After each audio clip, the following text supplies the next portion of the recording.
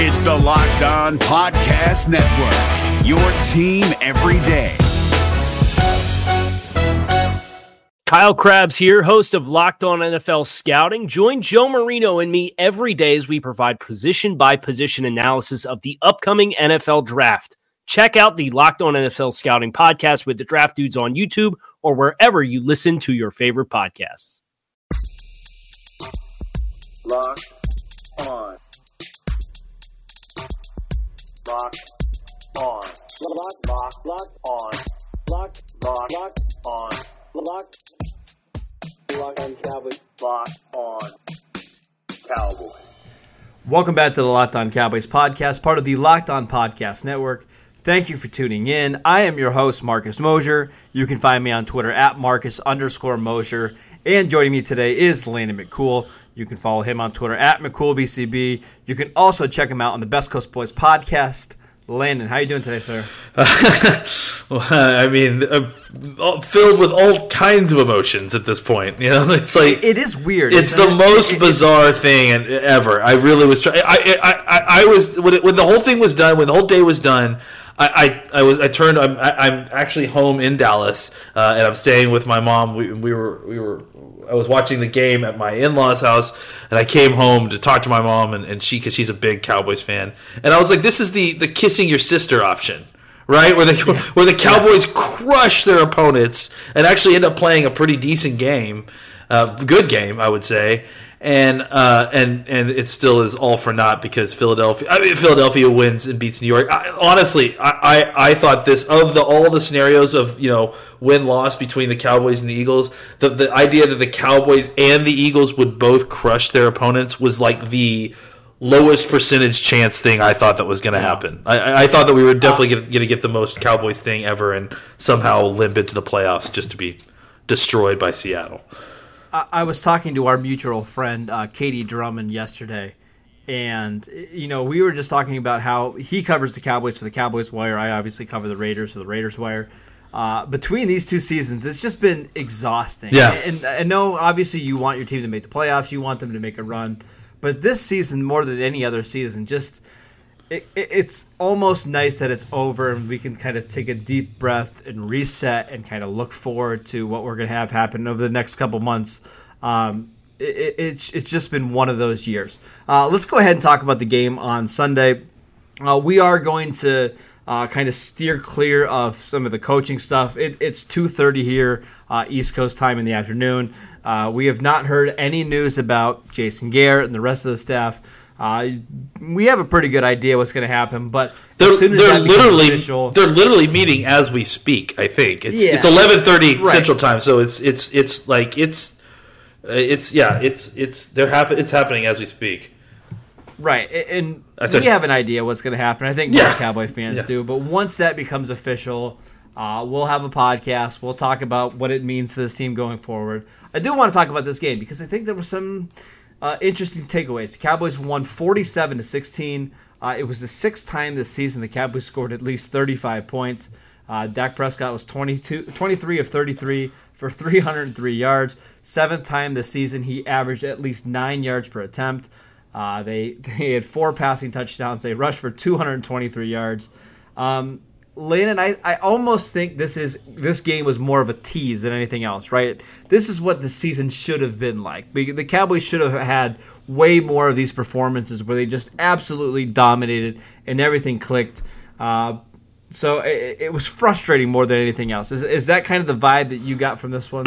I mean, I think that, I definitely watched the whole situation with the, typical, kind of anger at the situation. It's exactly how I felt all game long. It's just like, Amari and Gallup going off in the same game. Yeah. Zeke playing well. Them using Tony Pollard. It was just like, why can't we get more of this? And that's the thing, is that it just felt like it just feels like it could turn on any time with these guys, but not necessarily always when they want it or when they need it, And it's like even early in the game, it felt like, oh God, is this going to be an ugly Cowboys loss? Like it didn't look good, they had done that, a little bit of that throughout the season, kind of not starting right and then finishing strong. but they had also done a lot of everything, a lot of starting strong and finishing weak. And, so it just, you never know. And I think as the game went on and they started to really pull away and get turnovers and, convert and, suddenly we got a kicker who's making everything under the sun. And, yeah, I do want to talk about that. Remind me later, because I think that's something interesting we need to talk about. But sorry, go ahead. No, I just think that it was just one of those situations where it's a tease, yes, but it's also what we've seen at different points throughout the season. At one point in the offseason, we're going to talk about the amazing unlikelihood of having a team with this level of point differential and having an 8-8 team, because it's almost mind-boggling to look at how much the Cowboys outscore their opponents and still manage to not outwin their opponents. It truly is. Let's go ahead and talk about the offense first, because I think that was the big story in this game. Obviously, 47 points. I don't think Prescott looked particularly well or good in the first quarter of this game. It certainly seemed like it took him a while to get warmed up. But once he did, man, that offense was good. To me, the story of this game was Michael Gallup. I think Gallup, especially the second half of the season, once he started to get over that knee injury, really started to take off. He had 5 catches for 98 yards and 3 touchdowns. You saw him make some ridiculous plays after the catch.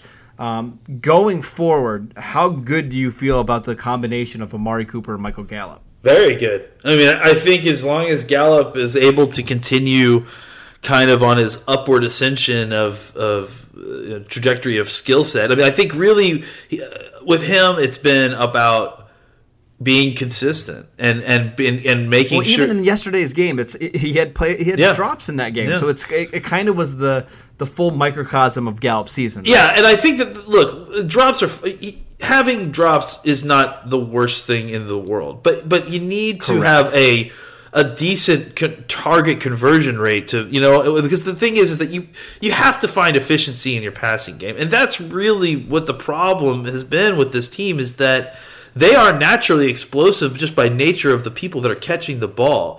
But when they're losing, it's when they're not efficient. And then that's because of, drop passes, because of, pass rush getting to the quarterback, missed throws. I mean, that's the inconsistency in the offense has to do really with whether or not the passing game can find efficiency early in the game. And I think that is also directly tied into their just basic refusal to throw the ball consistently on first down, when I think that they actually have a much better chance. You just face, it's just harder to throw the ball on third down when they know you're throwing the ball. And to seed a hole down where you get a defense that doesn't know what's coming to run the ball almost every down is really putting a lot of pressure on your second and third down offense, which this is a theme throughout the season. And I think that's kind of what showed out here, is when they started to mix things up on first down, they started to have some success. Dak's arm started to loosen up a little bit. I think he started feeling more physically comfortable throwing the football as he went along. Yeah. And then you started to see a lot more accuracy. You started to see just how ridiculously overmatched this secondary was against this offense. It just kind of makes you shake your head and look back at the early 3 and outs that they were having and go, well, why couldn't we do that early? How does that happen? That with that much talent, that shouldn't happen as much as it does. I have to say, we're not. I'm trying to. This is my own mandate, but I'm trying to stay away from season review type things. My one criticism for Kellen Moore is that it feels like he is a very bad game scripter. Like they need to they need to stop doing it. Yeah, yes. Because I just think that I just feel like his game scripts are opening and second drives. Like it really feels like those first few drives in a game, they are just. They've got a weird mix of pass and run, or just a very formulaic mix of pass and run, and just everything. Not a lot of stuff seems to work early on. I want to take a quick break, but I do want to continue this Michael Gallup conversation, because I do think it's fascinating and it's interesting for the Cowboys' future going forward. If you're looking for the most comprehensive NFL draft coverage this offseason, Look no further than the Locked On NFL Scouting Podcast. Join the draft dudes, Kyle Krabs and Joe Marino, as they go position by position through the NFL free agent class and into the star-studded crop of college stars who will be selected in the 2024 NFL Draft. If you want to know who your favorite NFL team should be adding to its roster, you need to check out Locked On NFL Scouting, available on YouTube and wherever you get your podcasts. Part of the Locked On Podcast Network, your team every day. All right, Landon. A lot of people over the last day and a half have been asking me a lot of questions about Michael Gallup. Is he at number one? Do you sign him maybe next year rather than Amari Cooper? I don't want to get into that conversation so much, but I do want to talk about his upside here. What do you think Michael Gallup can develop into? What type of receiver? I posted a stat today. He's 23 years old. The list of receivers who are 23 and have had a 1,100-yard season is pretty small. You're looking at a lot of the best receivers in the league currently. You're looking at DeAndre Hopkins, Odell Beckham, Randy Moss, Calvin Johnson, Mike Evans, Julio Jones. I don't think he's in that category. Michael Thomas is in there. But I do think his ceiling is pretty high. What do you think about Michael Gallup going forward? Yeah, I mean, he's an interesting guy because he's kind of a unique physical athlete. I mean, he's not excessively big or excessively fast necessarily, but he's very good in all those things. And I think that where he has a level of skill set that he came into the NFL with, in his ability to kind of attack at the ball, the point of arrival. I mean, to play the ball, the point of attack, to get off press coverage, which is his ability to get off, to be effective against man coverage early in his career is surprising. It's impressive. I mean, that's not something, and I think a lot of that has to do with Colorado State. We're finding out. I think that there's something in the water there, and or good coaching there. He came into the league very refined. Having said that, I feel like where his upside lies is if he could turn his weakness into a strength, if he could find a way to become a high-efficiency receiver. He just needs to be more consistent. Yeah. If he can be 50% more consistent than what he was this year, he goes from an 1,100-yard receiver with 6 touchdowns to, 1,300-yard receiver with 10 touchdowns. I mean, there's if he becomes more consistent, I don't think it's impossible to say he can become a top 10 receiver in the NFL. Yeah, I really don't. No, I mean, I think he's good with the ball in his hands. He's a good route runner. I think he's learning more and more routes. I think that's another area he can improve is he can just add more routes to his repertoire. That not only that, become more versatile too. Yeah. So that will come with that. They try to find him some more snaps in the slot, right? Totally, absolutely, and I think that will become incredibly valuable. Having two of those kind of guys like Cooper and Gallup who can both be movable chess pieces that and then whether you want to get Cobb back or you want to go out and draft a young guy, and that would make that young guy's job a lot easier too, because since you've got two kind of movable pieces, you can put your like even if let's say if you wanted to get a first round wide receiver, you could draft that guy and then potentially just kind of keep him in spots where he feels comfortable during his rookie season because you've got two other guys who are comfortable doing everything. We're going to have a lot of time to talk about the draft and stuff. I know these are all teases. These are all teases, Marcus. Teases, right. Teases for the offseason. Right. At one point in the season, I certainly felt like a wide receiver in the first round was plausible. I'm not sure that's the case anymore, just because of how well Gallup and Cooper played. Well, I think the class is so deep too. To spend it on number 3. The class is so deep, you can still get. You know what I'm saying? Like it's one of the best classes ever. It sounds like so. The fact is that you could still get a great rookie wide receiver. Not in the first round, probably the second or third round, and that could still be a very effective player, maybe even right away. It reminds me a lot of the 2018 class. I think you can find a Michael Gallup or Anthony Miller type in the third round, and I would not be shocked if Dallas decides to do something like that next year.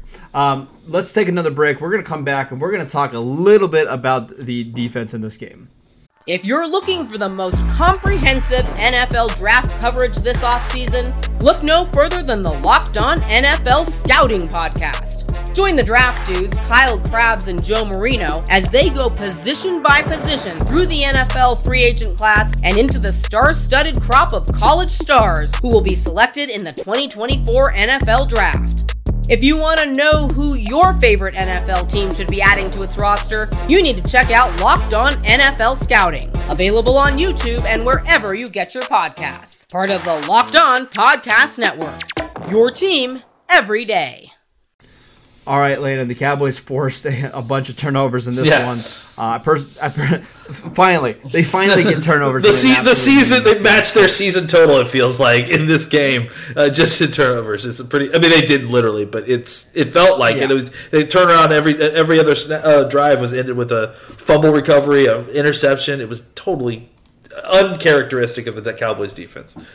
I'm going to just name a couple guys that I thought had good games, and I know we're not talking about big picture stuff, but maybe just if you're interested in keeping some of these guys going forward. Malcolm Smith, thought he played pretty well for a reserved linebacker. He had to force fumble. He had a bunch of tackles. Is that somebody you'd be interested in bringing back, maybe next season? Depending on what we're doing with our defense, depending on if the defense is going to stay in a similar type of style as it is currently, with maybe a new defensive coordinator, defensive crew, I was super impressed by Malcolm Smith. I mean, geez, the last 2 weeks, he just came off the street and make plays. Right. If he's your fourth or fifth linebacker, I have no problem with that. No, absolutely not. And I think we'll see, because this team has some good young linebackers that they like. So it might be crowded at the end once people get back, but I think that. You can't deny the fact that he came in and did his job for sure, and then made plays along the way. All right, how about another one? Kerry Hyder. That's somebody who the Cowboys signed last offseason. He's had his moments throughout the year. He did finish this game with a tackle for loss. He had a quarterback hit. He had a sack. He's somebody you'd be interested in bringing back next season? I was surprised to hear in the game that this was his first sack of the season, because it feels like he's been around the quarterback way more. Yeah, but at the same time, it does feel like he wasn't quite as much as as good as I had hoped. I think that specifically, they tried to play him a little bit inside to get some pass rush going. But he was a large part of the problem that they were having in run defense. And when he was involved, he was playing out of position though. That's the problem. No doubt, he shouldn't be inside on first. No doubt. And so I guess that plays into what your plan is with him. You know what I'm saying? And again, I think it probably depends on what you do with the other two guys, right? With Robert Quinn and Michael Bennett, because I don't feel like the Cowboys are going to be able to sign both of those guys.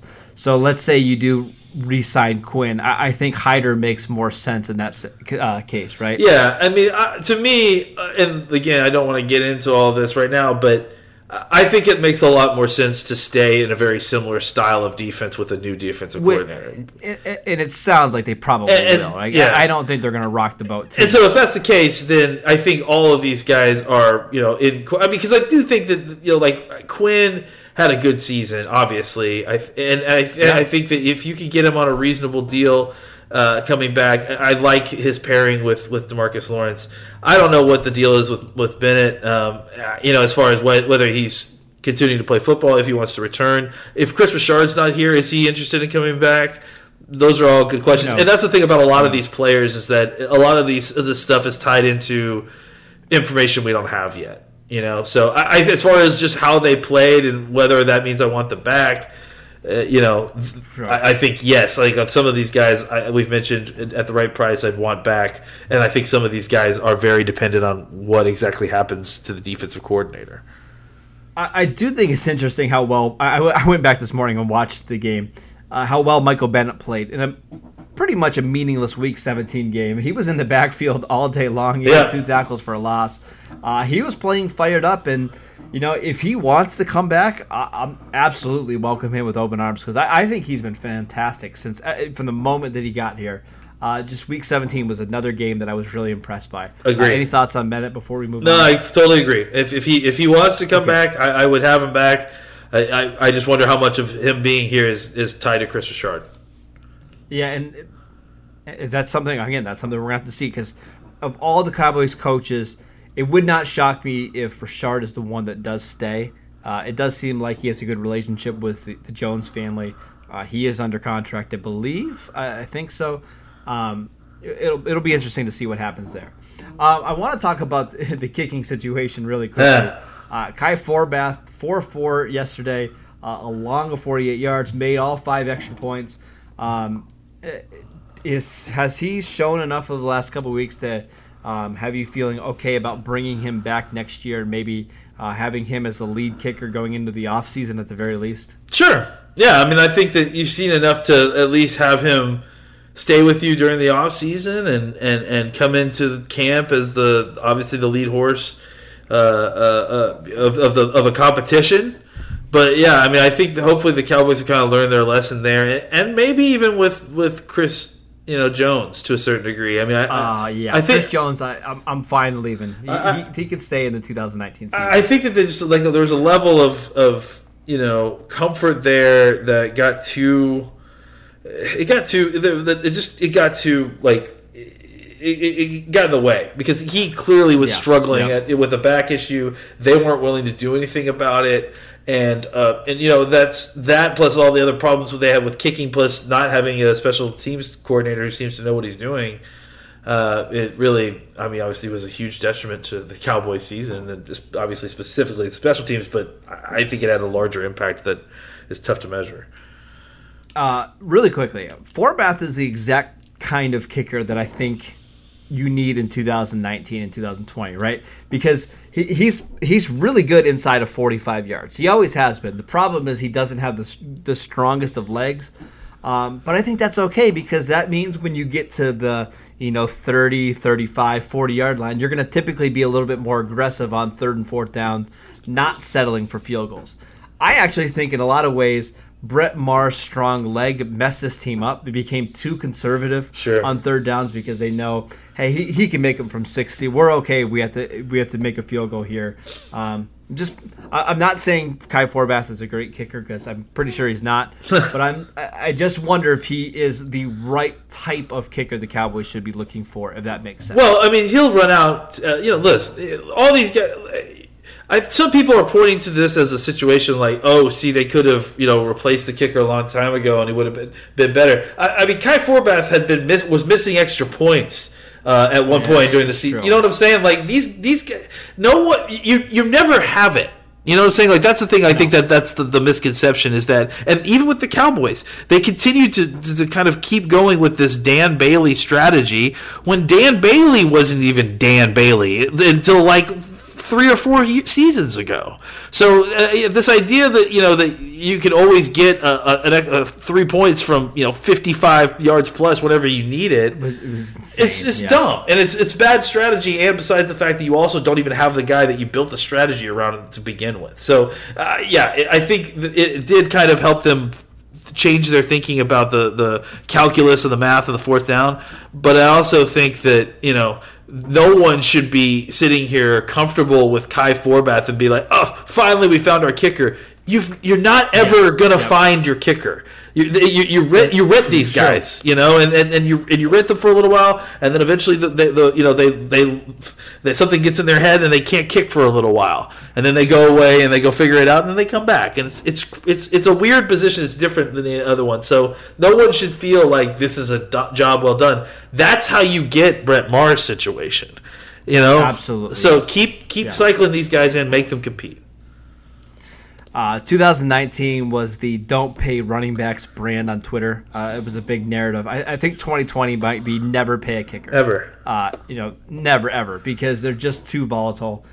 They can be great one year. They can be awful the next year. And there's really no rhyme or reason to it. So don't pay kickers unless they're Justin Tucker. And I don't even know at that point. I mean, Tucker is just ridiculous. I don't know. Landon, we've made it through the 2019 season. It was quite the journey. We covered 17 games, 4 preseason games, or 17 weeks, 4 preseason games. We did it. Tomorrow we'll be back, maybe talking some coaching news, maybe talking some season review. Make sure you guys tune into that. Make sure you check out the podcast on iTunes or wherever you get your podcasts. Follow Landon at McCoolBCB. You can follow the show at Locked On Cowboys, and I'm at Marcus_Mosier, and we will see you next time.